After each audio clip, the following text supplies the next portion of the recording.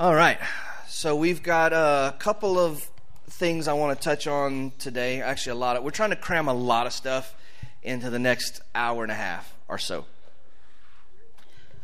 So I hope you came ready.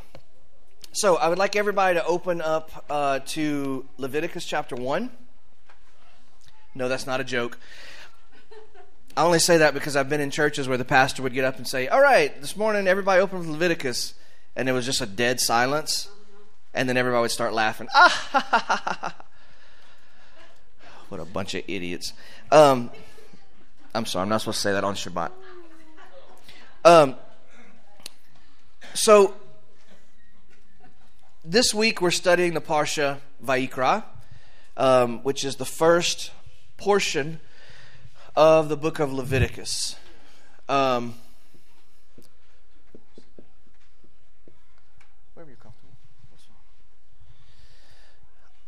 Vayikra means, and he called, right?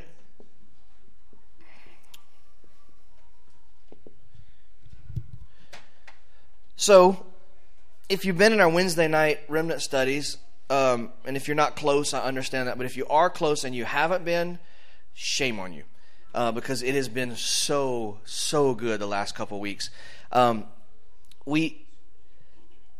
I'm not going to pick out anybody's names, but we've been talking about the tabernacle, because that's the parshiot we've been in, the tabernacle, and then last week the offerings, and it is bringing people to tears with the healing of Hashem. It's incredible. It's incredible. I go home so stoked on Wednesday nights that I don't sleep anyways, but I can't hardly sleep. So Leviticus, Vayikra, the name Leviticus comes from the Septuagint, the Greek translation of the Torah. In older Jewish tradition, it's also called Torat Kohanim, the instructions of the priest, because that's what it is. The entire book of Leviticus is the instructions for the priesthood as they operate in the tabernacle. And later in the Holy Temple, Beit HaMikdash. So, in my understanding, in my experience, Leviticus is the least read book of the Bible, but it's the most misunderstood. So I'll say that again. It's the least read, but it's the most misunderstood book of the entire Scripture. I've said this before, but how many of yours Bible reading plan kind of goes like this? I'm going to read through the Bible in a year. Genesis, creation, yes, God's killing it, it's awesome. And then the flood, and that's really cool. They even made a really cool epic movie about it.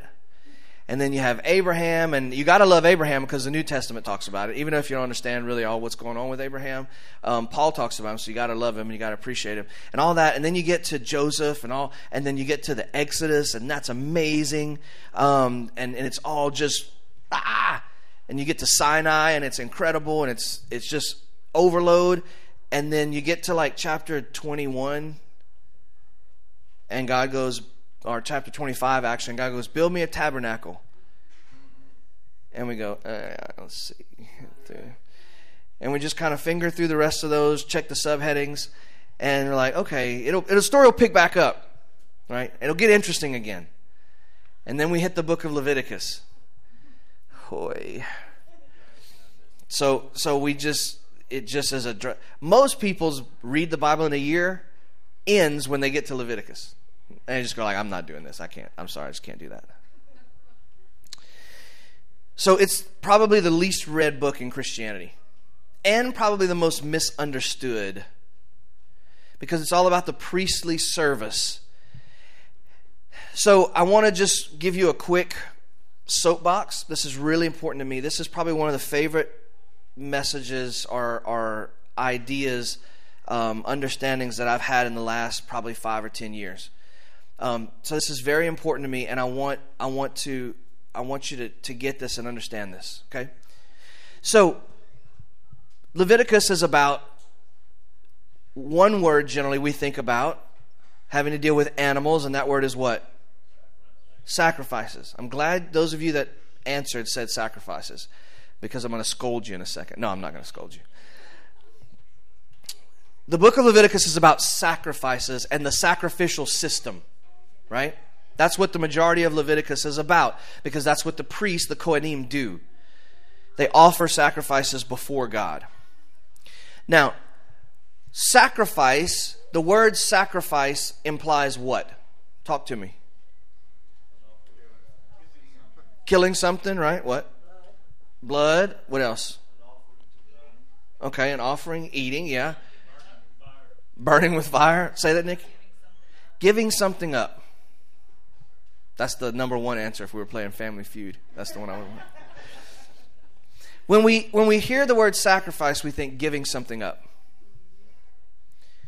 And that is appropriate in our Protestant Western Christian theology, because we as people are worthless.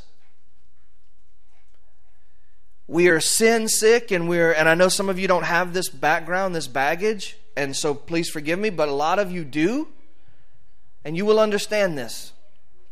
That you were born in sin, that you need to be cleansed, you need to be saved, you need Jesus, but even after you have Jesus, you're still a sinful wretch.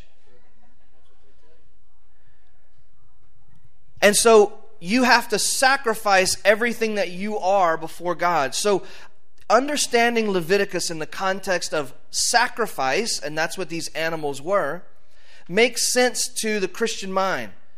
Because we are told that God is so angry over our sin. God loves you, but He just doesn't like what you do. But what you do is a result of who you are. So in a really roundabout way, God really doesn't like you, is what we've been told.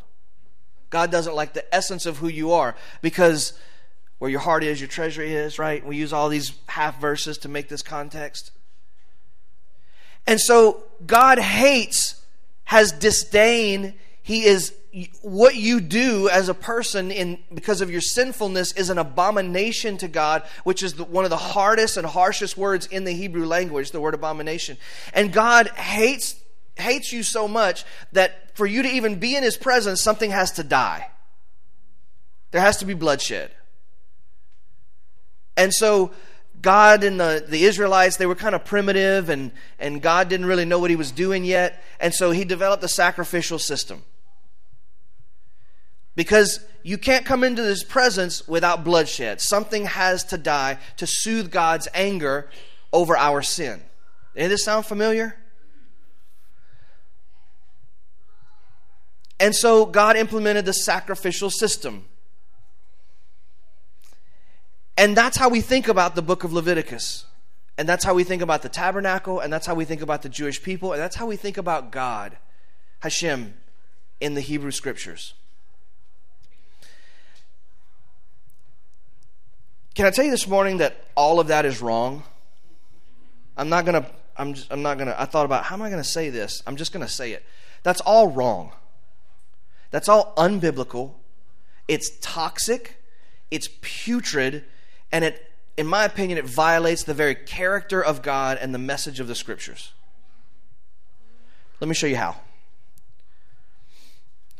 If you look in your Bibles and you read the first few words of the book of Leviticus, this book that is from our background maybe, is sterile and is just about ritual, and it's just about trying to appease this God who wants blood, and it's just about trying to pay God off so that He doesn't hurt us.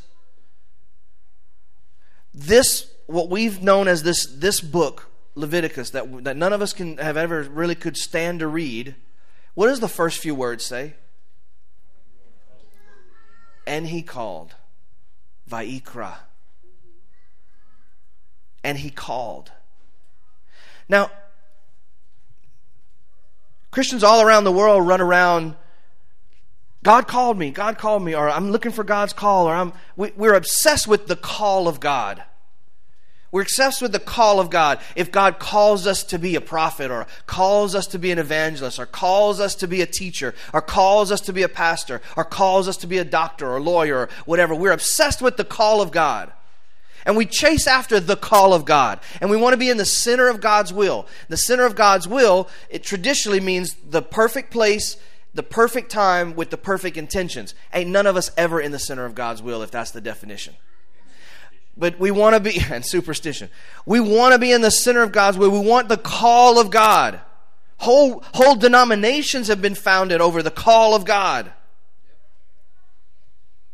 So isn't it odd that we ignore the very book that opens with the words, "and he called"? This opening phrase, the book of Vayikra, sets up the tone and the theme for the entire book. It's the entire book is based around these three words, or one word in Hebrew, three in English. It's based around this very thing that everything in the book of Leviticus is built upon: the call of God. So we said, Vayikra, we think about what? Sacrifices, right? Sacrifice means I have to give up something. It means I have to deny myself. I have to cause myself pain so that God can be happy. Because I'm not worth anything just coming to Him myself. Ladies and gentlemen, can I just be super honest? I don't want to serve that God. It's not a God I want to serve.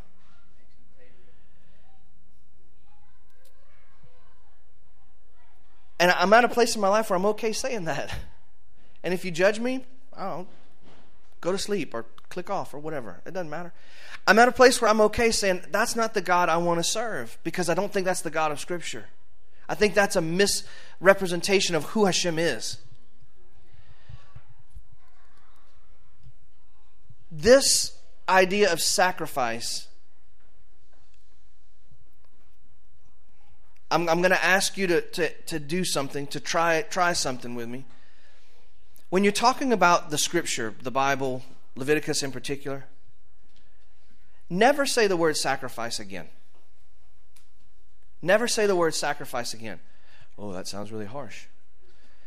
It is, because this understanding has so warped our theology and so warped how we see God and how we think God sees us. It's created a toxicity in us, in the church, and people that have walked away from God that should never have ever existed. The Hebrew word used in the Scripture is korban. I'm going to show my really awful Hebrew writing. This is Kaf Resh Beit. Korban. Noon, I'm sorry. This word, korban, comes from this three-letter root. Sorry, there should be a little thing there. There you go. This three-letter root, karav. The Hebrew word karav. Now, sacrifice means to give something up, to hurt for God's benefit, which is really for our benefit. So it reminds me of my dad whipping me, going, "It hurts me more than it hurts you." I doubt it. As a parent, it never hurt me more than it hurts them. Sorry, my bad parent maybe. But this maniacal God. But the word karav, it means to draw near or closeness.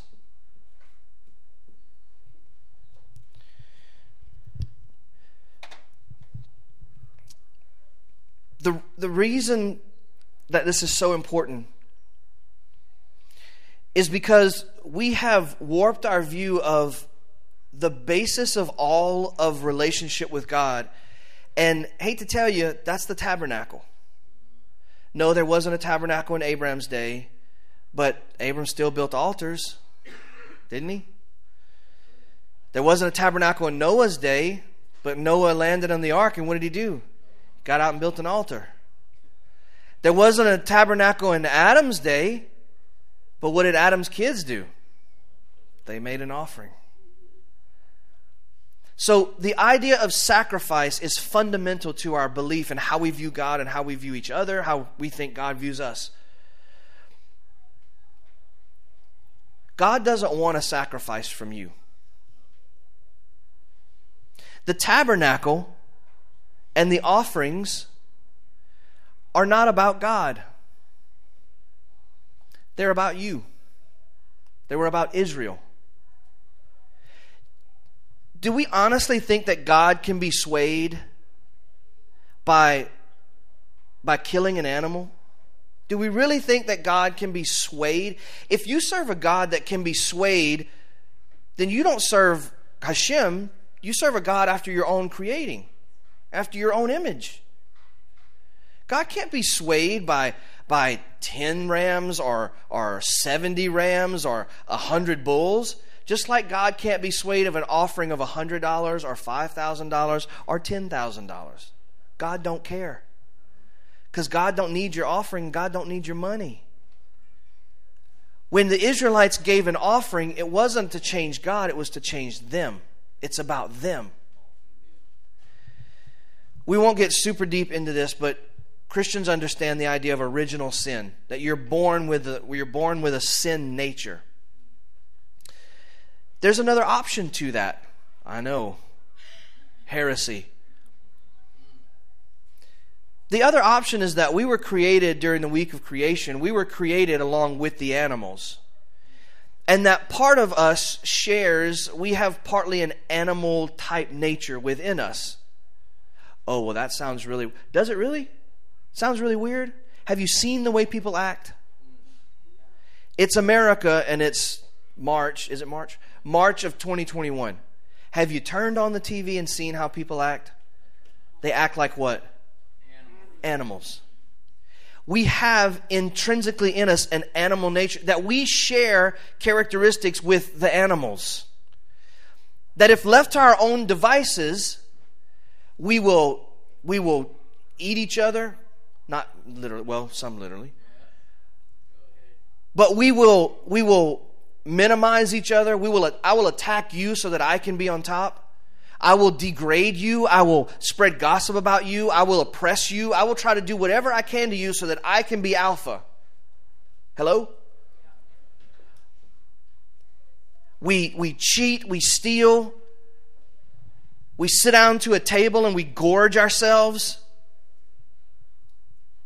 You know how many animals out in the wild, if they've given enough food, they will eat until they suffocate? So tell me we don't share some animal qualities with the wild animals. You remember how we talked about in Genesis, the sacred space is where God's order is, right? The temple or Eden is where God's order is. Outside of that is the wilderness. The wilderness where the order of God is not situated and not stabilized. What lives out in the wilderness? The beasts, the animals. And so you see this message in Scripture that as we draw closer to the presence of Hashem, as we draw closer to His ways and His Torah and His kingdom and His order, we become less like the animals and we become more and real human. This is going to mess with some of you, and I'm glad about it. Because I have always striven to be like God. Right? Got to be like God. What would Yeshua do? You got to be like God. Anybody else found that an absolutely impossible task? Anybody else, you don't have to raise your hands for this because it'll be real honest. Anybody else tired of trying? I'll raise my hand. Y'all, yeah. Thank you, Miss Robin. No, I'm just saying. You get tired of, you have this thing burned in your head that you got to be like God, you got to be like God, you got to be like God. And you ever go like, what if, radical thought, what if God, instead of being like Him, He wants us to be like us? Instead of striving to be really like God, God wants He wants to help us be really human. Oh, now you're into some humanist, neo, whatever kind of stuff. No, this isn't the Bible. God said, let us make man in our image, our tselem, Our image. Yeah, so from the jump, when you were created, if we believe Jeremiah at all, you know the verse we all like to quote, before I formed you, I knew you. We all love to quote that verse, and it's a beautiful verse, but we don't believe it. Because you can't hold that verse in Jeremiah and this idea of when I came out of the womb, God hated me because I was sick, or sin sick. Hated is a strong term. But you understand, that's the theology of a lot of people. That God was displeased with me automatically when I broke my mother's womb, I came out of my mother's womb because of this sin thing. Then you can't hold Jeremiah and that idea you can't hold them both because they're incongruent. Oh, well, no, God really does love you, but He just doesn't. It doesn't make sense. It doesn't make sense. But we've concocted this whole theology that makes it make sense, kinda, until you start asking questions. And then the whole thing begins to fall apart. And that's why most teachers and leaders won't answer those questions. They won't even engage in those dialogues. Besides throwing out a half a verse here and a half a verse here. The priests understand it. Thank you. I'm getting to that. You're always ahead of me, Chris. Dang it.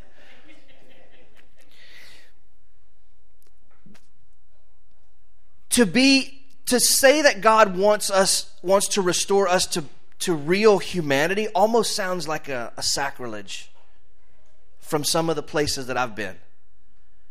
No, God, humanity is messed up. We should want to be like divinity. No, but we already are divine in a sense. We're in the image of God. We have a spark of divinity already in us. Every single living soul does. That's why we're living. That's what nefesh is. It's the spark of the divine. So this whole offering thing, why animals? Maybe it's because when the Israelites brought an animal to Hashem, inside of them there's a deep and it's a violent, it's meant to be shocking. The temple services and sacrifices and tabernacle are meant to be shocking. They're meant to be abhorrent. Because when we let the animal nature of us, the animal side of us, let me help this if somebody's having trouble with this. I'm talking about animal nature and divine spark. Paul said spirit and flesh. Right? Does that make you feel a little more comfortable? Because this is what Paul was talking about. He was talking about spirit and flesh. My spirit wants to, but my flesh is unwilling. Right? The spark, the God side of me, the divinity side of me wants to do, but the animalistic side it doesn't want to. It's what Paul was talking about. So if that helps you think about it in those terms and think I'm not crazy, then think about it in those terms. That's fine. Because Paul got this. When the animals were brought as an offering, they were brought to draw near to God.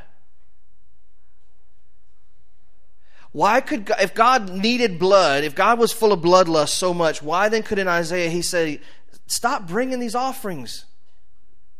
Who told you to bring these offerings? Your new moon celebrations, they make me want to vomit. What was God asking for?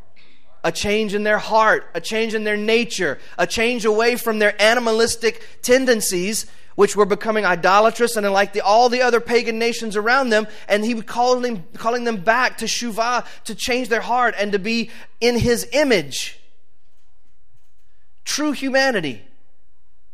One that loves and cares for each other, that partners with God, and that spreads godly characteristics throughout the earth. So we draw near by looking at that animal and saying that animal represents an animalistic part of me. And it's meant to be volatile and violent. It's supposed to be. So the whole sacrificial system, and not only have Christians thought about it that way. If you read Jewish commentary, it's sacrifices. Even in Midrash and in Mishnah, it's sacrifices. But can I just maybe ask you to consider that even Jewish commentary that talks about sacrifices has been influenced by Western theology? And if any of you haven't seen it yet, I know most of our Bible study group has, do yourself a favor, go on YouTube, look up the Temple Institute Vayikra. The Temple Institute Vayikra. It's 25 minutes, 27 minutes, something like that. Listen to Rabbi Chaim Richmond talk about this. He's going to say everything I just said. I said it before. I didn't say it before him. I said it before I listened to him. But he's going to say it and say it better. This understanding, guys, has to change. It has to change. Because if everything was based on sacrifices, then we get to Yeshua. Then we have a lot of problems. We have a lot of problems with Yeshua and what we believe and know that He did if Yeshua is a sacrifice. Number one, what is God's view of humanity if Yeshua is a sacrifice? Don't check out. Think critically about this. What is God's view of humanity if Yeshua is a sacrifice? It is the most violent case of cosmic child abuse ever. Because God hates human sin so much that thousands and tens of thousands of animals dying was not enough to soothe God's anger, that He finally just had to kill His Son. And I saw this written yesterday.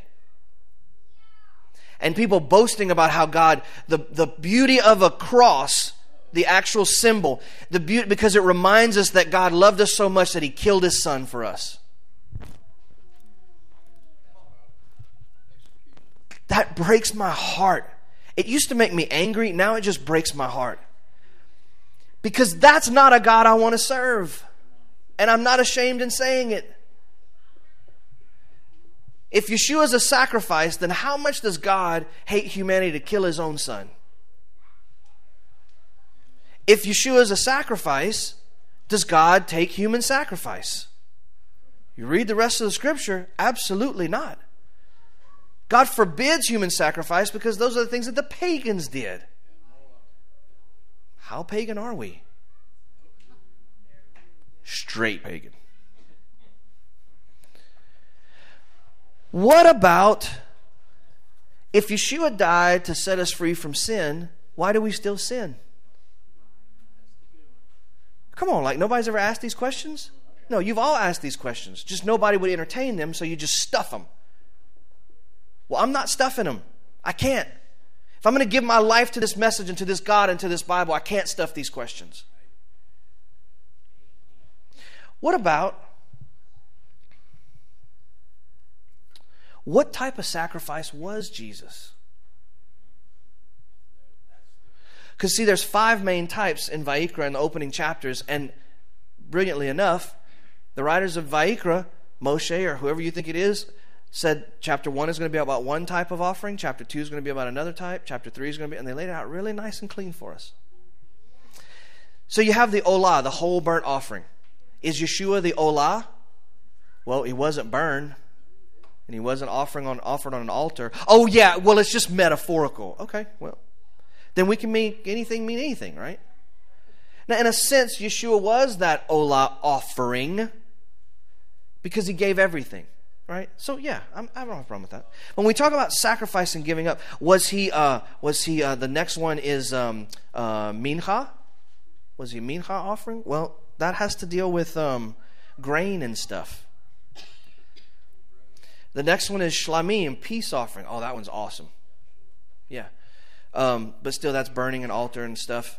And then a chatat in chapter 4, a sin offering. Oh, that has to be the one he was. Well, read about the chatat and then ask yourself if that's the one Yeshua was. The last one is the asham, the guilt offering.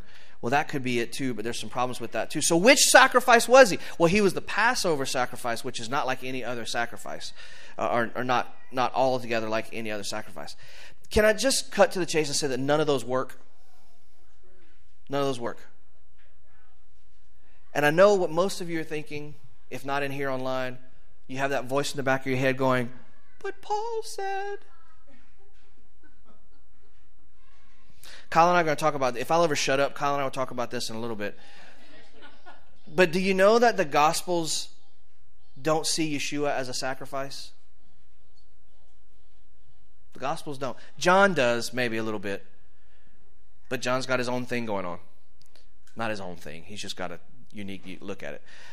But the Gospels don't even see Yeshua as an offering, as a sacrifice. It's not until we get to Paul who says that Yeshua was a sacrifice once for all, right? Can I tell you that Jesus wasn't a sacrifice?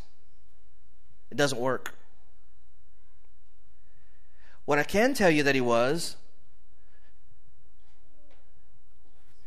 a korban. Because what does a korban do?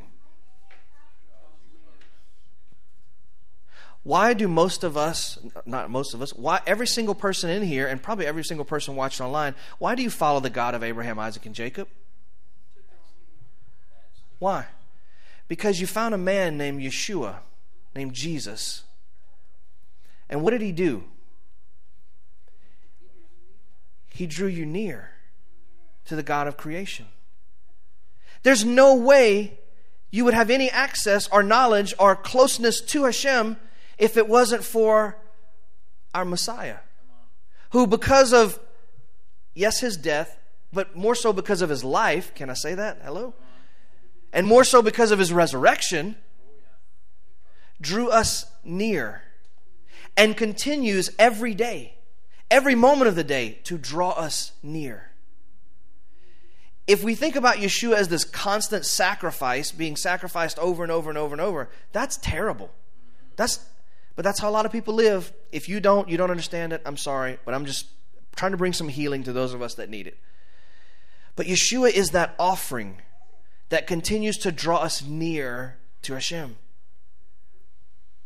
And you know, I had two conversations in the last couple of weeks with Orthodox Jews and talking about Messiah and talking about Yeshua, and where before we've had kind of arguments, and not arguments, but just disagreements, because that's the way it works. When I finally started talking about Yeshua as a korban, just simply one who draws us near, and I said, that's why he's my Messiah, because he drew me near to your God, to the God of Israel. And you know that both peoples went like, oh, okay, it makes perfect sense. You see, when we talk to a Jewish person about him being a sacrifice, they immediately go, whoa, no, that doesn't make any sense, because it doesn't. It's not because they don't have the revelation. It's because, no, it really doesn't make any sense. He is the one that draws us near. He is our korban. So as we go through Vayikra and reading the Parshot, I want to encourage you. Don't just turn the page and just go, yeah, I get it. It's about the sacrifices. I want to ask you to lean into the book of Vayikra this year. Because everything from the book of Vayikra is based off of this. It's based off of God. Hashem is calling you to closeness. And you get close to Hashem through the book of Leviticus. I said this Wednesday night, Kyle amended it. I said, don't even read Paul without understanding Leviticus. You can't do it. Can't do it. Stop, do not pass go, do not collect $200. Don't even approach Paul till you understand Leviticus. Now I'm talking about have read through it. Now I'm talking about have skinned the subtitles. You understand Leviticus. And then Kyle said, I wouldn't even say you can't read the Gospels without understanding Leviticus. I was like, touche.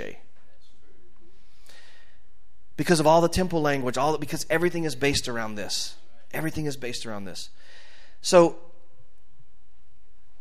I don't want to hear the sacrifice language. I'm sorry. I'm not really usually belligerent on stuff like that, dogmatic.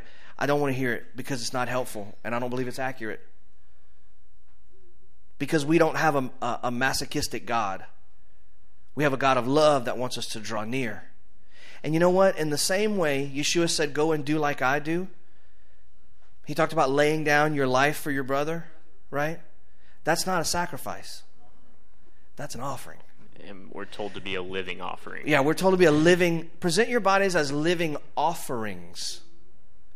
Well, if you're presenting your body as a living sacrifice, see how much that sucks, that kind of lifestyle? How many? Yeah, it's impossible. How many people want to? We say we want to do that. We don't want to do that. Nobody wants to do that. Let's be honest. And very good point. Roy said it's focused on death. Is our God the God of death? He's the God of... If you live your life as a living offering, a korban, what are you doing? You're drawing people near. Everywhere you go, you're drawing people near. Come on. That is being the image of Messiah. That is spreading kingdom in your world. I hope this is healing for somebody. I got a lot more on this, but I promised Kyle I'd let him get... We'd talk about Matthew a little bit and approaching Passover, so he's been very patient. No, but this is important because we can't touch on the Last Supper and the crucifixion and the resurrection unless we have cleared the air on this. And I'm just going to say, because I know that someone's thinking it somewhere, the Yeshua is the propitiation for our sins, right? However, the word propitiation means appeasement. Absolute poor translation. Because that's the same mentality that Yeshua was killed to appease an angry God, and I just don't believe that. That word can mean an offering, an atoning offering. It's one of those words that's better translated with two words, but it's that weird, reformed, angry God thing. And so I just thought I would address that right up front. And I know this. Some of you are sitting here, you're watching, and if you haven't turned off altogether because you think we've gone off the deep end and now we're universalists, if you're sitting there and you're struggling with this, it's okay. Let it simmer. Let it sit with you a little bit.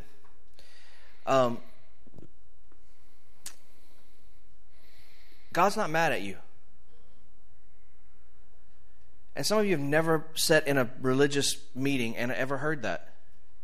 God's not mad at you. That should be breaking some chains off of somebody right now. I know it has to be. Right. Because I've sat where you sit. God's not mad at you. He's not.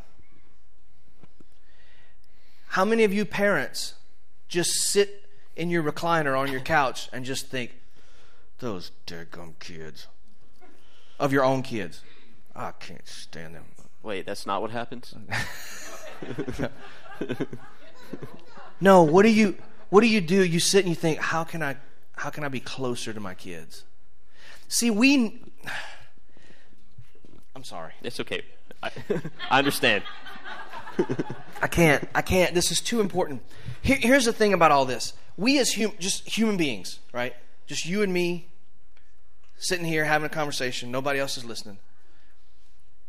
We understand how God relates to us.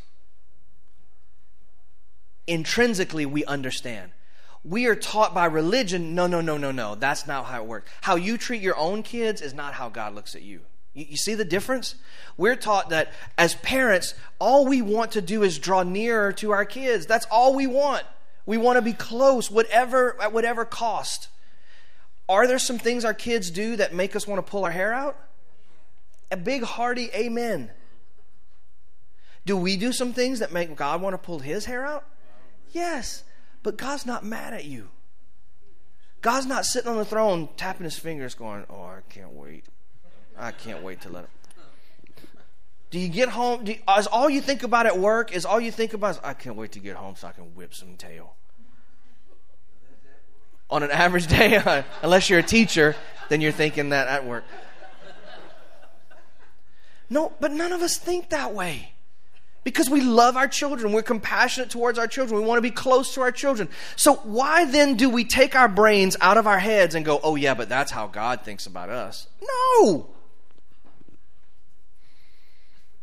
No, God doesn't think about ways to punish us. God thinks about ways to draw near to us. Do we have sin and stuff that makes God go like, oh man, I wish you wouldn't have done that? Yes. Just like our kids do.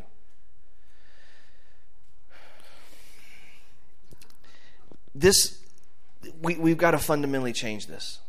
We have got to. And if you're already there, help the rest of us, wounded and desperate people, as we come along into healing and to understanding, because we've been messed up.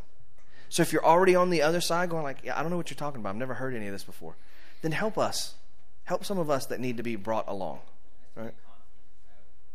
What's that? What you're saying has to be a constant. Yes, it's got to be we've been brainwashed. We need to be brain unwashed. We need that constant message. Yeah, deprogrammed. Yeah. All right. I think I'm done. Okay. We'll see. It's okay. No, I mean, all of that was necessary, you know. And again, I just want to be clear. What I'm not saying is that God likes sin. No. That's not what you're saying. No, not at all. Right? I think that would be helpful to say. However, God has set up the system, for lack of a better word, for us to be able to repent and draw near again. Yes. So, and the fact that you are sensitive to your sin proves that you're in covenant. Right. That you're in the image of God. Right? It proves you're in the right direction. Like, you're conscious. You have a sin conscious. It proves that you're good. Like, relax. You know?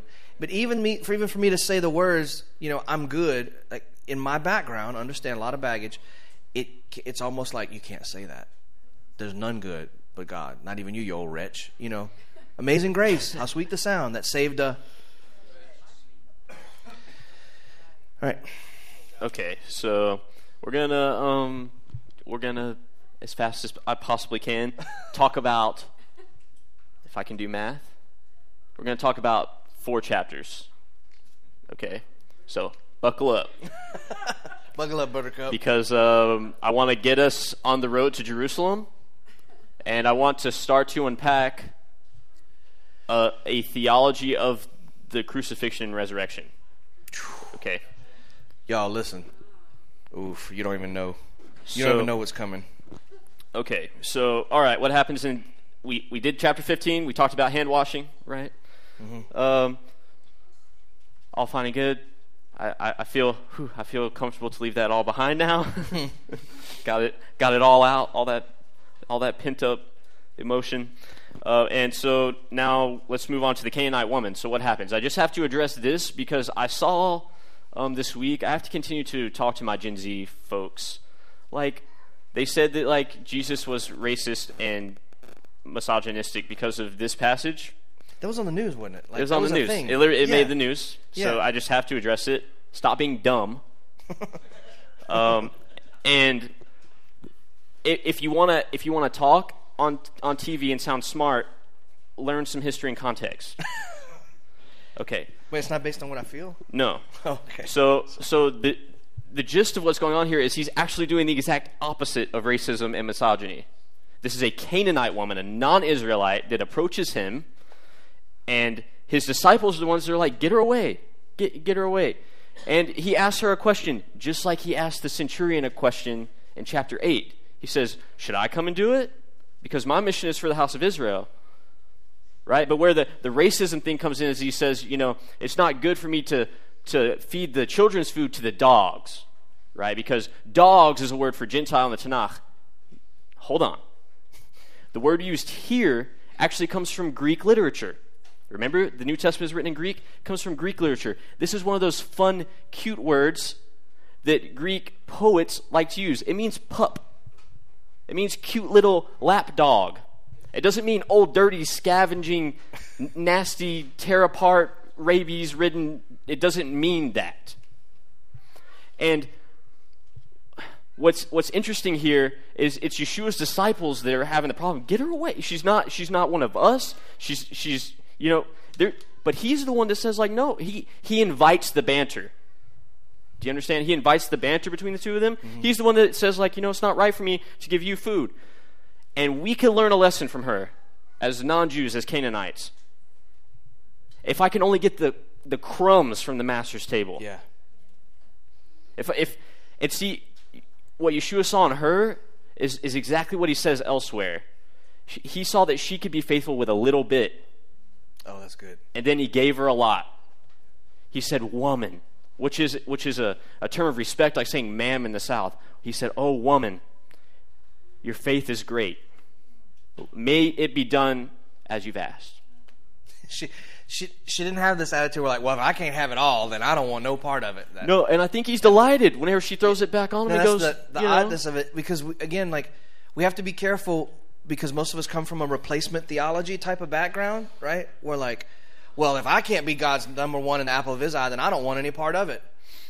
And like, what if, I don't want to use the term second-class citizen because I don't think that's true. But what if we're not on the same plane as Israel? Like, what if they have a special job that we don't have? I'm just asking. What if they have a special job that we don't have? Can you still serve God and be okay with that? What if they have because with every job comes responsibility.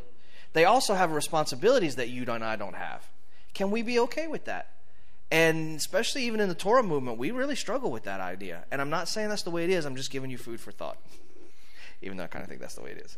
Right. Well, I mean, we'll touch on that sort of mentality of like, I got to have it all. Yeah. Right? And I love her. I never thought about the being faithful with a little. Like that's. Yeah, and that's awesome. Like honestly, so like this idea that he's being mean to her. No, I think he loved it. Yeah. She threw it back. She threw it back to him, and I believe that with a belly laugh and a grin, he says, "Oh, woman, your faith is great." Yeah, he loved it. He loved he invited this whole situation in the presence of his disciples and said, "This is how we treat women, and this is how we treat non-Jews." Yeah. Okay, that's good. So he goes on and he heals. He heals others. He feeds the 4,000. It's not that much different from the feeding of the 5,000. I will say that if you should be seeing here some foreshadowing of the Last Supper, right? And it's still this Moses figure, this prophet like Moses feeding the people in the wilderness. Okay, So moving right along, chapter 16, they demand a sign. He says, "I will give you one sign, but the sign of Jonah." Okay, remember that's about the resurrection. Going to be so important here in just a minute. The resurrection is a sign. Okay. He says, he talks about the yeast of the Pharisees and Sadducees. And get this, like, again, I'm just going to really harp on this. His disciples still just don't get it. And we think we do, right? And then like, use the Bible as a weapon against people who don't really get it either. The people closest to him didn't get it. Okay? So they're like, well, we didn't bring bread. And he's like, well, haven't you seen me, like, literally make bread, like, from nothing? Okay, anyway, you guys get the point? Okay, Peter's confession. This is actually something that I read every day now. But look, I want to really zoom in and talk about something. So he says, who do you say that I am? Right? It's that $1 million question. And Peter says, you're the Messiah, the Son of the living God.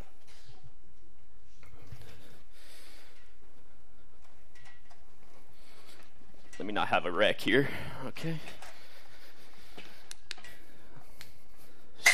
And then he goes on to tell him that it wasn't flesh and blood that revealed this to him, but his Father in heaven, right?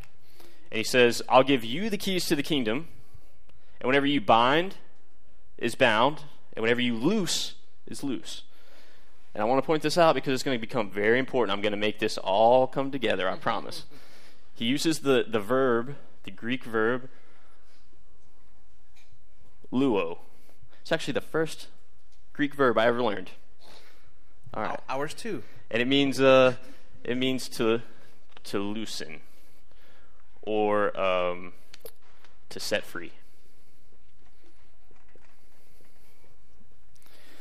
Okay, so he says whatever you loosen or set free is set free. Okay, you guys get it. I'm going to kind of table this for a minute and come back to it because I'm going to hurt some of our church hating feelings. Maybe not necessarily people in this room, but you get it. Okay, so, all right. So for the first time, he predicts his death, right? And Peter rebukes him and says, no, Lord, no. This can't happen to you. And he tells him, get behind me, Satan. Get behind me, you're my opponent, right? But I want to point something out because, again, this is all going to be very important here in just a minute. What's the part that Peter didn't seem to get? I'm going to be raised again on the third day. right? That's the part that he misses. Yes, of course he doesn't get it that the Messiah is going to go die. That's not a concept that Peter has. But he's grieved and upset because he missed the point, which is that he's going to live again. Then Yeshua is transfigured, right? And it doesn't get more Moses and more Exodus than this scene. Chapter 17. This is chapter 17. I'm moving right along, okay? And I really wish that I could take more time, but there's things that we need to talk about, okay? But look, he's transfigured and he shines like Moses did, right? The glory of God is shown through him, and Moses and Elijah are there with him. You know, two of the most important prophets in Israel's history, and also two that are associated with what? The Exodus. Okay? Matthew's saying, hi, reader, a new Exodus is on the way. See, Luke actually makes it apparent. He says that this happened before he went to Jerusalem to accomplish an Exodus. He uses the word Exodus, Luke does. But Matthew's being a bit more, he's expecting you to know your text, to know your Bible.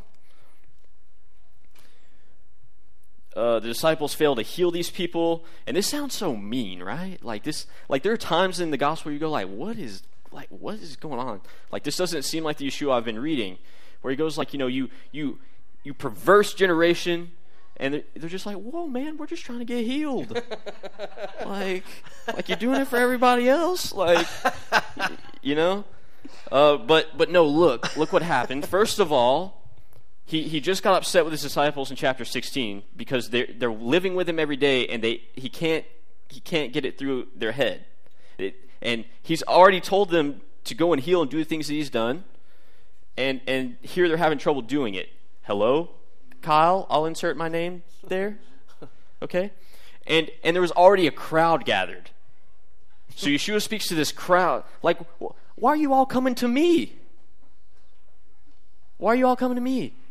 Can none of you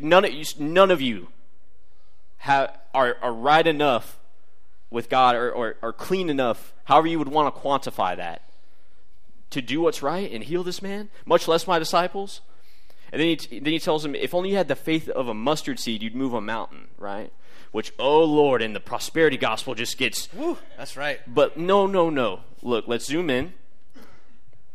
What he's saying is, because in their world, mountains had roots, deep roots. So to Jewish teachers, this is not original to Yeshua. Jewish teachers use this illustration to make a point that it's impossible to move a mountain. And the statement Yeshua is making is that if you move a mountain and you can't cast out a demon in my name, then you've only scratched the surface, right? And we look at it as like, oh no, we have to move mountains. No, you've only scratched the surface if you move a mountain. That's the point. He predicts his death again here in chapter 17. And look what he says. The Son of Man is going to be betrayed into the hands of men. It's a very wide scope, right? I'm just trying to stamp out the last bits of anti-Semitism in Christianity here. It's a wide scope. He's handed over into the hands of men. Not just Jews, men. Humanity does their worst to him. Just based on my earlier rant, it's not the hands of God either. Right. So to think well, God killed his son. No, he says the hands of men. And he's doing all of this willingly. Yeah, it's a willing thing. He pays the temple tax. See, question about the greatest. Here we go. So his disciples come and say, "Who's going to be the greatest in the kingdom?" Right? And they get mad at each other. But then he brings up a kid, right? Am I in the right place? Chapter 18. Yeah. He brings up a child, and he says, "Whoever's like this one is the greatest in the kingdom." Why? Because children have no preconceived notions, right? Whenever you teach a child, they're only willing to learn because they don't have all of this other. He says you have to make yourself like that. Learn again. Be humble. And children have that loyalty.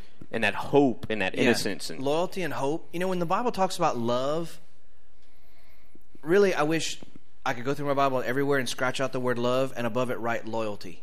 Because that's really how probably it should have been translated. Loyalty. Love, we don't know what it means. We know what loyalty means. We know what disloyalty means. But children have a loyalty.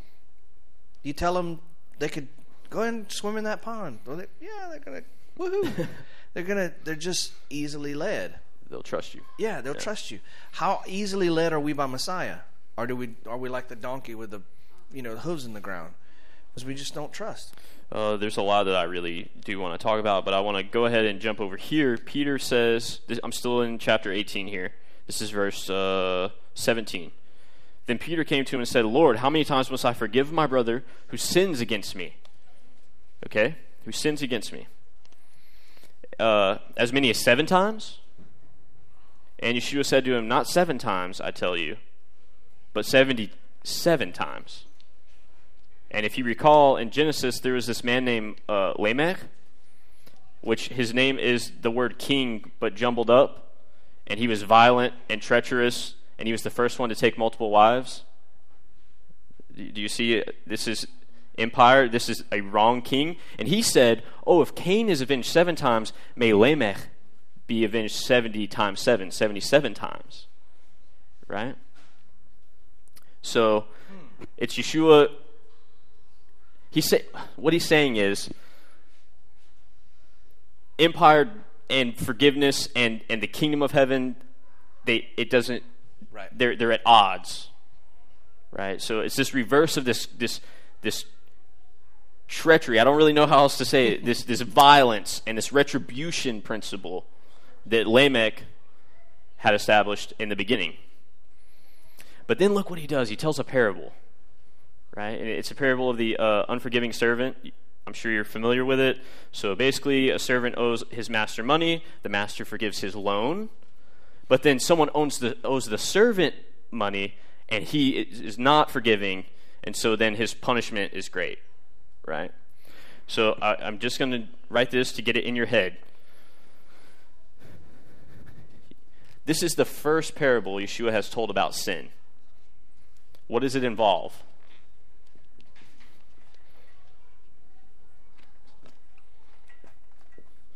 Debt. Okay. And the word that Peter asks him, he says, how many times should I forgive? It's the word aphesis, which means release, like from a bond. It's the word that's used in the Septuagint for Yovel or Shemitah, the jubilee or the freeing of slaves, of bonds, right, of debt. It's going to be important. You guys still with me? Is it okay? Okay, so let's see.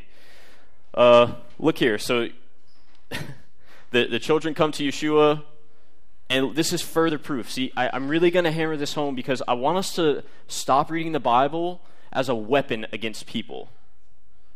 That's why I keep on making these general statements and saying that we point fingers at the Jews or at the church, and we do. I don't think it's just generalization, but if that's what you read your Bible for, really, really check yourself and see if that's what you're doing, then you're doing it wrong. Okay? But look, I'm going to hammer this home one last time. He just told his disciples, if you want to be great in the kingdom, you have to be like these children. And then the children come to him here in chapter 19, and the disciples go, get away. They don't get it. The ones closest to him didn't get it. We need to stop pretending like we're the only ones that have it right because we're on Yeshua's side when we read the Gospels and we get it and they don't. No. No. That Matthew is being intentional here in the way that he tells this story to let you know that even the closest ones had hang-ups. Okay? The rich young man comes and he says, if you want to be... He said, first of all, the young man asks about eternal life, and he says, keep the commandments. So eternal life and commandments, you wrestle with that. Then he says, if you want to be perfect, sell everything that you own and follow me.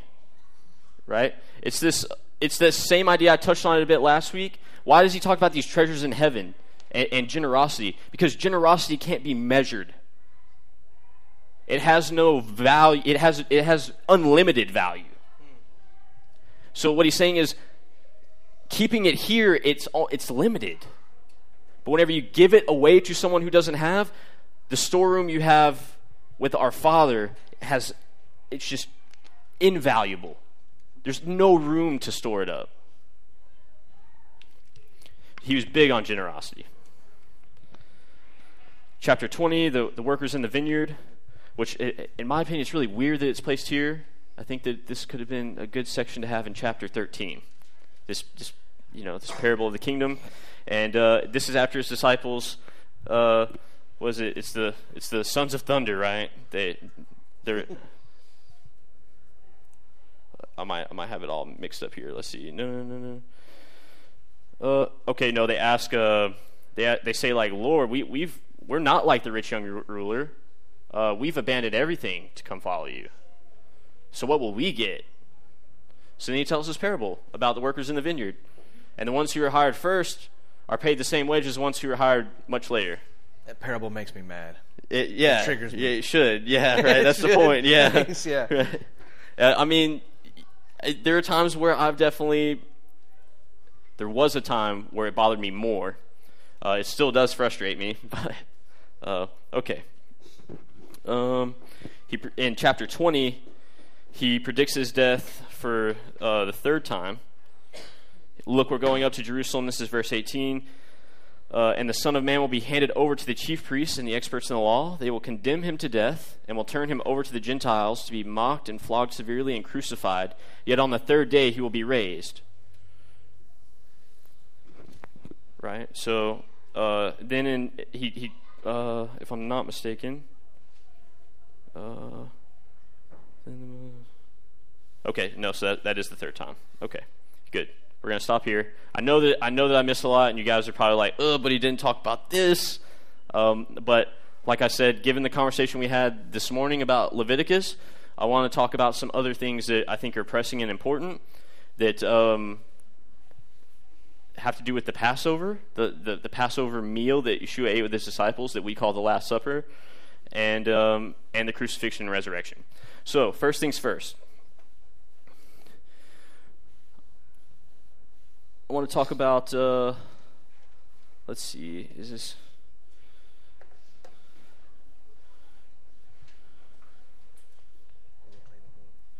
yeah, I'll do it. All right. I just have the wrong reference, I believe. Okay, so in Matthew, Yeshua makes the claim that he's going to offer himself up as or he's going to go and die as a redemption for many, right? As a redemption for many. It's part of one of those predictions, and I have the wrong reference down, and I want to try to get through this. So I want to talk about redemption and sin. Okay, because if we're going to understand what Matthew is getting at through telling Yeshua's story, we have to understand sin and redemption the way Matthew understood sin and redemption. Why? Remember, the Bible was written for us, but not to us.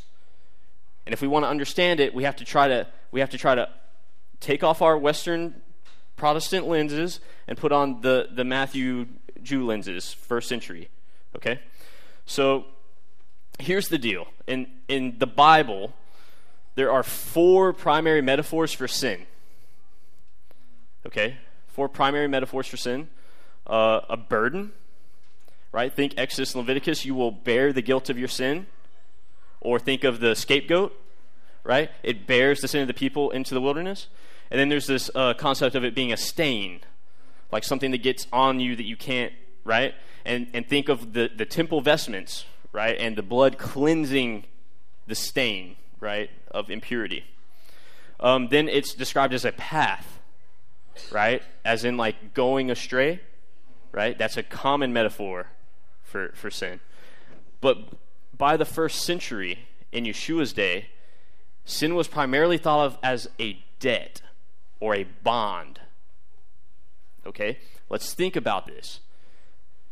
Our Father who is in heaven, holy is your name. Your kingdom come, your will be done on earth as it is in heaven. Give us this day our daily bread, and forgive us our debts. as we forgive those who are indebted to us. Lead us not into temptation, deliver us from evil. Okay. So it's conceived of as a bond incurred against God, right? That has to be paid back is essentially how they thought about it. And look, Peter uses whenever they talk about sin, it's always like whenever they talk about redemption or releasing or forgiving, that word is always tied somehow to slavery, debt, or bondage, or payment of some kind. Right? Peter says, how many times should I release a brother when he sins against me? Right? So, which, just as a minor thing, that forgiveness as release is huge. Huge. Yeah, that just the way we think about it. Like we think about, forgive, that means, what does that mean when I forgive somebody? If you really forgive somebody, you release them and release yourself from whatever that offense that happened. Right. And then look at the parable he told. The parable is all about owing money and being in debt. Right? This is Sin 101 in the first century. If you pulled a dictionary off the wall, not that there was a shelf like that or books, and looked up the word sin in first century Aramaic or Hebrew, you wouldn't find the common words that we think of. You would see all this talk about being in debt. Okay, that's how they did it. And I know it's weird because I'm talking about sin as a metaphor, but metaphors are how we talk. Okay? Because what metaphors allow you to do is take something really complicated and ground it in your everyday life and culture so that way you and the people around you can understand it better. Think of it like that's a slippery slope. Like, oh, he did that, and now it's just a slippery slope to whatever's next. What do we mean?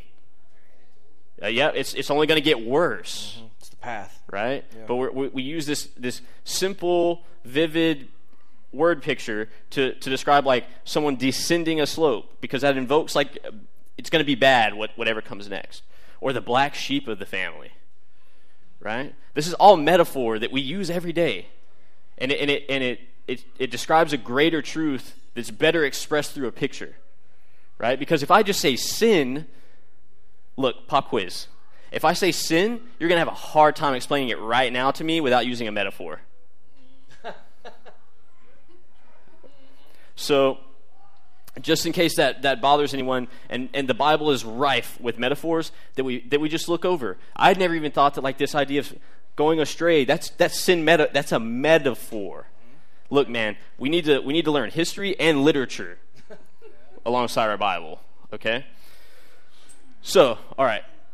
I've said all that to say the word used for redemption is a word.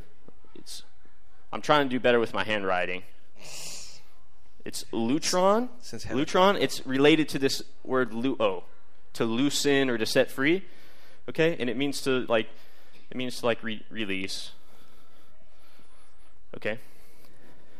But what's interesting about this word is its most common use in the Greek Old Testament is for 3 very specific Hebrew words. Okay? I'm going to try to write them down, and I'm going to try to go as slow as possible. And honestly, if somebody needs me to re-explain it or slow down, please tell me, because this is so important. Okay, so it's used for the word. Here, I'm going to clean the board. Does everybody have this? Yeah. So look. If this sin language and to loosen or release is how they talked about sin, this is what I meant by I'm gonna hurt our church hurting feelings. Whenever the Catholics believe that they inherited their apostolic authority through Peter, who has the ability to release or bind, they didn't pull it out of thin air, guys. They got it from the Bible. Doesn't mean you have to agree with their interpretation, but mutual respect. Don't read the Bible as a weapon. You can disagree and not be a jerk. That's good. Okay. Some of you can. Others you struggle with it. So, okay, let's I didn't see. call your name out. I was just... So it's used for this word kopher. Kopher. Which should remind us of what? Kippurim, Yom Kippur, right? And it means to cover, as do most of the derivatives of Kaf, Fe, Resh. They mean to cover, or it can even mean to wipe away in certain instances of the verb. But this is used in a passage in, I should have probably put them up here, but it's okay. Please forgive me. Exodus 21. Exodus 21.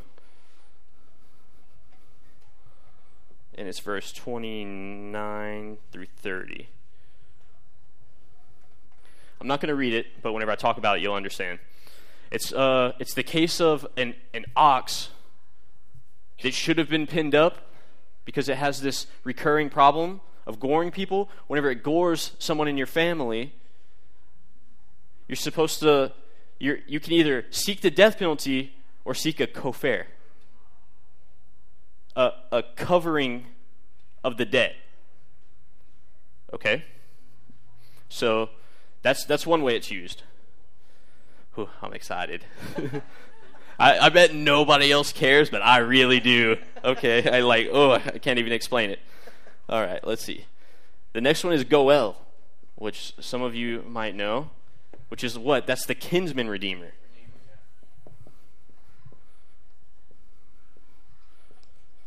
Do I write like a professor yet? Okay. So a kinsman redeemer, which can do what? He can avenge the blood of a fallen family member and release their blood. That's the concept. Or what can the kinsman redeemer do? Release someone from their slavery, their bondage. Because how do you get into slavery in their worldview? You fall into debt one way or another. Whether either it's because you took a life that you shouldn't have, or you literally can't pay your bills. Okay? So it's also the release from slavery, or the giving back of things that once belonged to you. That's good. Right? The property, possessions, right? And the third way is for this word pidion. Okay? Pidion. And some of you may be familiar with this. This is like the payment of the firstborn, right? So the emphasis on the pidion is not so like for the kinsman redeemer and for the kofar. It's parties that are directly involved, right? And the emphasis on that's who has to pay. Okay, parties. Pidion, the emphasis is just put on payment. Somebody just has to do it. Doesn't matter. Okay? And the object of a pidion is never an inanimate object. It's always an animal or a person. Remember, you have to redeem your firstborn donkey. You got to redeem your firstborn son. Okay? That's the pidion. It's the I'll put like redemption price.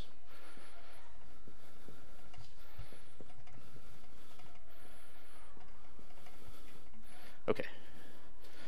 But how is this word pidion in the Hebrew Bible, how is it used most overwhelmingly? It's with the Exodus.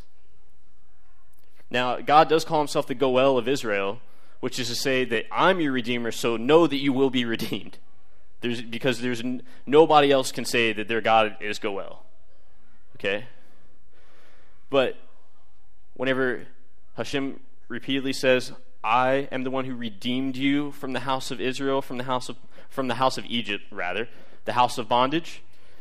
He's using that word, pada. He's using some form of that verb, to pada, to make a redemption price. He's the one who redeemed them from. So it's Exodus.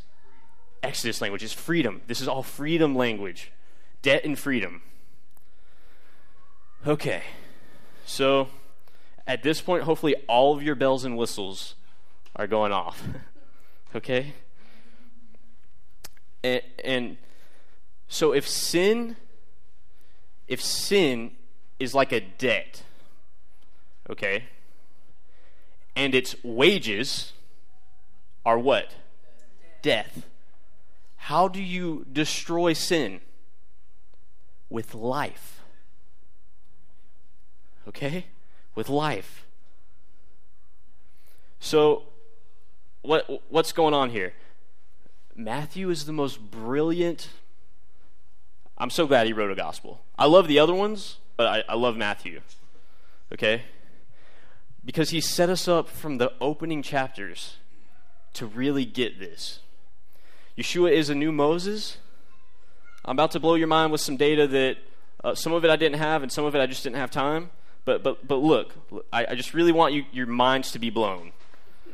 So in the first couple chapters, I talked about how in Jewish tradition, an angel appeared to Moses' father to announce that a Redeemer would be born, and also appeared, or Pharaoh's lackeys, for lack of a better term, magicians. They had a dream that the Redeemer is going to be born. So there's this dual dream thing, and that's what happens in Matthew, right? So he goes on to teach the Torah in chapter 5 on a mountain, right? And beforehand, he calls his first disciples, and Moses appointed rulers just before Sinai. Then he's shown in chapter 11 to have this close reciprocal knowledge of God, like Moses, who spoke face-to-face with God. And he sends his disciple out into the wilderness like Moses sent out spies. or out into the nation, right? To spy out the land. And all that talk there is military talk. Go back and reread Matthew 11. It's really interesting. He feeds people with bread in the wilderness, and he's transfigured. And he's always coming at odds with these Pharisees, right? These Pharisees challenge his authority, and Korah and his friends challenge Moses' authority. And Yeshua condemns this generation, and the Exodus generation never saw the promised land. Wow. So and not to mention that the whole book is structured with around 5 major discourses, and there are 5 books in the Torah. Right. For Matthew, Yeshua is the prophet that came after Moses. He's the Redeemer figure that is going to perform an Exodus. And what was the Exodus about? Bondage. Slavery. Okay? But it gets better. Because, see, that thread of him being a new Moses was just for another thread to run literally under it, which is that Yeshua is, his story embodies Israel's story. Remember, we talked about in chapter 1, this is the book of the Genesis of Yeshua Messiah. Okay? Well, that formulation, not only are there genealogies all over the Torah, specifically in Genesis, but that wording is exactly what Genesis 2 says. This is a book of the genealogy or Genesis or the account of the heavens and the earth. When chapter 2 starts, so it's the story's being retold. The story, God's up to the same things that he was up to today. So, then Matthew quotes from Hosea, right? And says that out of Egypt I called my son, right? That's about Israel. And the Exodus, Israel is God's firstborn son, right? That's how the Bible talks about them. Oh, and did I mention that, so there's a miraculous birth, right? So think like Isaac and Jacob. Their mothers were barren, right? So it calls all this imagery. Whenever God does a miraculous birth in Israel's history, it's serious. Something serious is about to happen, right? And who it was a dreamer named Joseph, right? And I know that seems kind of like, you might be stretching it. Look, man, I looked into this and read a lot of people, and even if they don't really agree, they can't ignore it. So do with that what you want. So, he passes through the waters, almost like the Red Sea. He wanders in the wilderness. Then we get to the Sermon on the Mount, and not only does it recall this Sinai imagery, but there's all this talk of prosperity or calamity, and life or death. Right? Then Yeshua tells these parables, which not only brings to mind the prophets, but the wisdom books, right? And John was a prophet that literally dressed like the prophets that came before him and picked up the prophetic mantle and was talking about repent, impending judgment, make a way. So we've got law, we've got prophets, we've got wisdom. But, guess what happens at the end of the book? Whenever he says, go and make disciples, I'm about to blow your mind. That mirrors Cyrus's decree. So Matthew's book ends the same way the Tanakh ends. Cyrus says, all the nations of the world have been given to me. And then he says where he got the authority from. He says that it was Yahweh, the God of Israel. And then he said, go. That's in 2 Chronicles. Which is really important about that is that if you think, well, yeah, but that's not how my Old Testament ends, because yours ends with Malachi. That's the Protestant ordering of the books. The Jewish ordering of the books is that your Old Testament ends with 2 Chronicles, with Cyrus's decree. So what does Yeshua do? He shows up. He's been resurrected. He says, all authority on heaven and earth has been given to me. Go. The book and his life embodies the story of Israel. So I said all of that to say, what is the reality of the crucifixion and the resurrection? Okay, this is where it's going to get deep. So Yeshua is on the road to Jerusalem, and he starts to get really frank with the people around him. He says, hey, look, I'm going to go, and I'm going to be killed, tortured. They're going to do unspeakable things to me. But on the third day, I'm going to be raised. And they miss that part, right? But what's he saying that he's going to do? He's going to go into Jerusalem and take onto himself all of the things, the sins that separated humans from God in the first place. I'll prove it. He's gonna go and confront a corrupt priesthood. A corrupt priesthood arrests him, and they actually are deceptive and try to find false charges against him. Hello, serpent and Adam and Eve. And then he's going to suffer treachery and violence. The most violent death for his day.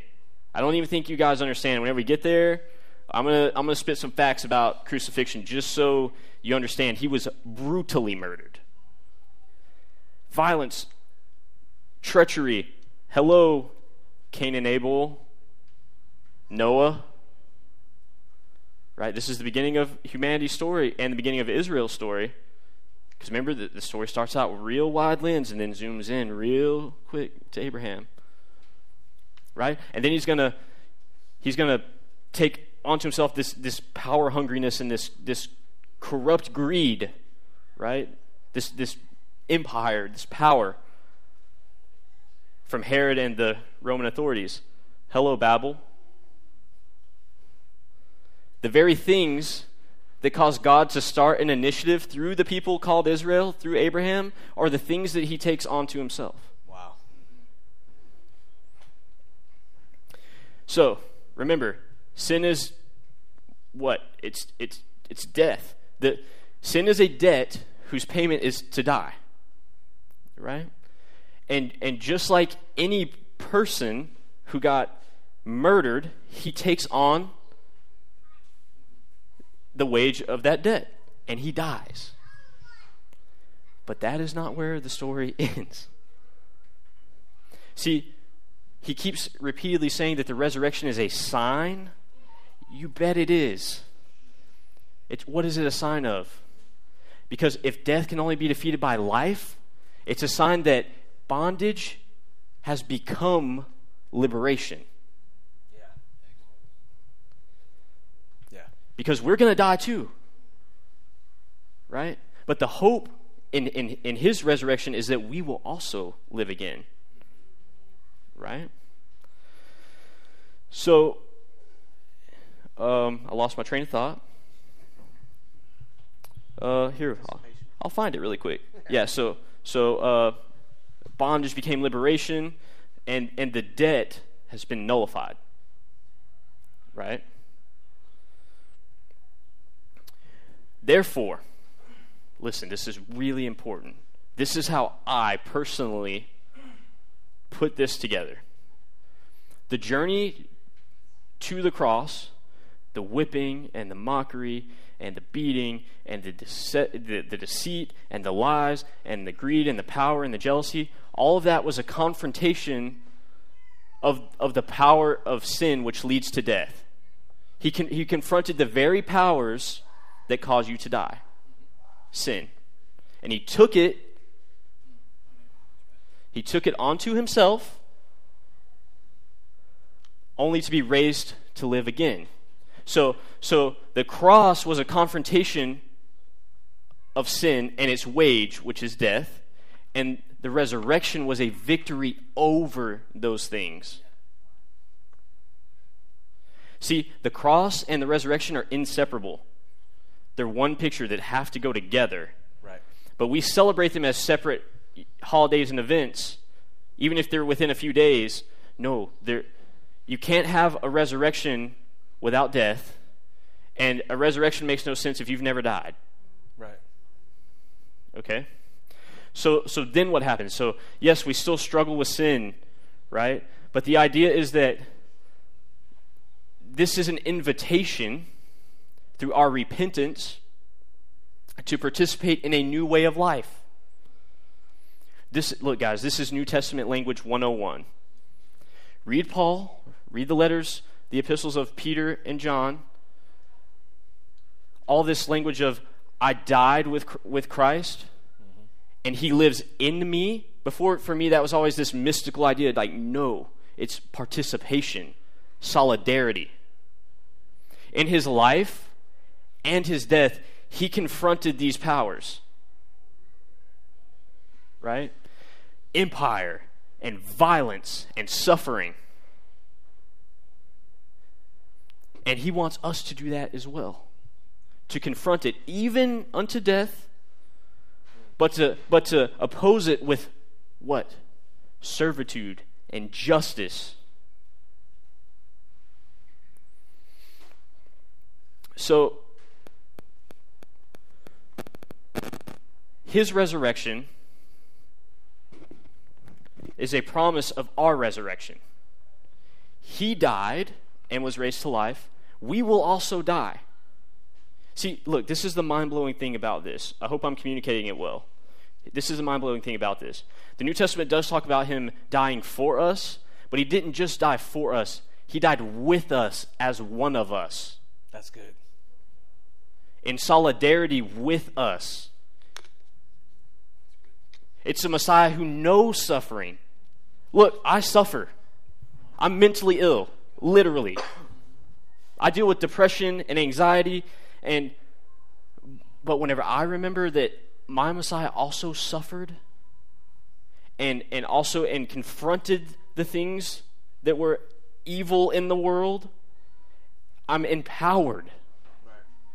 I'm encouraged and invited to participate in his life, the one that was lived and the one that lives now. Yeah, that's good. So one day, make no mistake, we still struggle with our sins, but the wage has been paid by the first resurrection, because one day we will all be resurrected. And then that is the single event that triggers the restoration of all things and gets us back to the Edenic ideal. A new Exodus was accomplished. We were brought out of our bond. Okay? And what I want you guys to really just get is the cross was a confrontation of evil and a conquering over it through life. And the resurrection was conquering it through life. But now that he does live, we have to participate. Yeah. That's the money. Yeah. So think, Paul says you were baptized and died with Christ and were raised again. All these passages should come right to mind. This is all participation. Participate. And Yeshua says, pick up your cross, follow me. Whenever we're told to imitate Christ, it's in light of the crucifixion and resurrection. A confrontation of what is evil and bad in the world to restore it to what God had originally intended.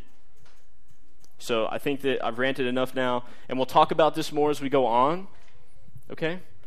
But I hope that this was helpful for someone, because, and we'll talk about we'll talk about all the theories of atonement, okay? We're going to talk about all the theories for what happened on the cross.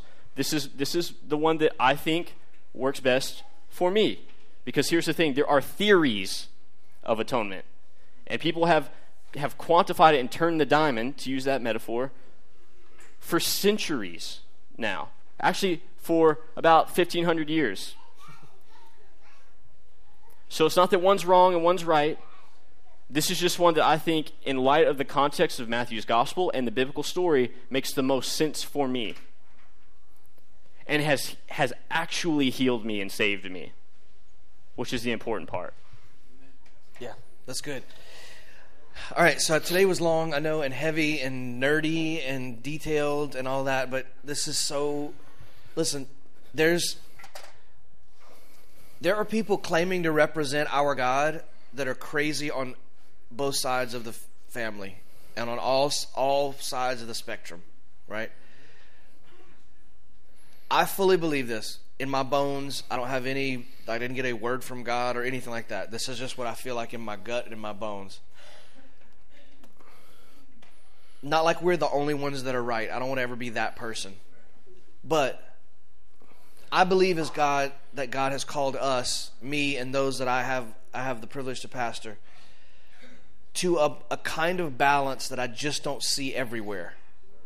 There's some places, but a kind of balance that the world can look at us and go, there's some people that follow God, but they're not crazy. Right? They're not weird. Like, you get around some religious people and they smell funny. Like, there's just something not right. There's something about what God is doing in my life personally, and then by extension through the ministry, that is supposed to impact the world. This world, your world, my world, maybe not the world at large, but where we live. And if I can't say it any other way, I think it's to bring back some validity to faith. Because Kyle can tell you, some of these young people here can tell you, this generation coming up, they don't give two flips about God. It wasn't like when we were growing up, older folks in here, where you get to church and you believed in God because that's just what you did. And especially a God that you have to constantly push back his anger, right? Because what we talked about before, yeah. Right. So this thing is that there needs to be some validity brought back to God and to faith and to religion, but we're not going to do it by fundamentalism and by weird, out there. We need to be thinking people, and we need to be people that can have these conversations with those that are struggling. So I know, again, like, this was deep and it was long and there was a lot to it. Next week is going to be even worse, but better. And it's going to be good. So the bottom line is that a lot of people ask these questions, but nobody ever wants to talk about the answers. And this is too important to me to not have these discussions. So again, I hope this is hopeful. Go back and watch it. I'll have it edited and uploaded tomorrow. Thank you for everybody watching by live stream. We love you, and we're going to bless you, and I hope that you have a great week. Father, we bless you and thank you for our live stream family. As we say goodbye to them, we will spend the next few minutes together, but we will say goodbye to those who are watching online, and we just pray that they have the best week, that they are able to partner with Messiah and to walk beside him. And while we have faith in Messiah, let us, Father, have more of the faith of Messiah. Let us partner with him. Let us do what he did, think like he thought, believe what he believed, take the actions that he did. Let us exercise the faith of Messiah as you again try to partner and participate with us in changing this world and turning people towards your glory. We love you and we bless you through Yeshua, our incredible Messiah, who not only do we focus on his death, but we focus on his life, and we seek to imitate it and participate in it. We bless you in Yeshua's name. Amen and amen.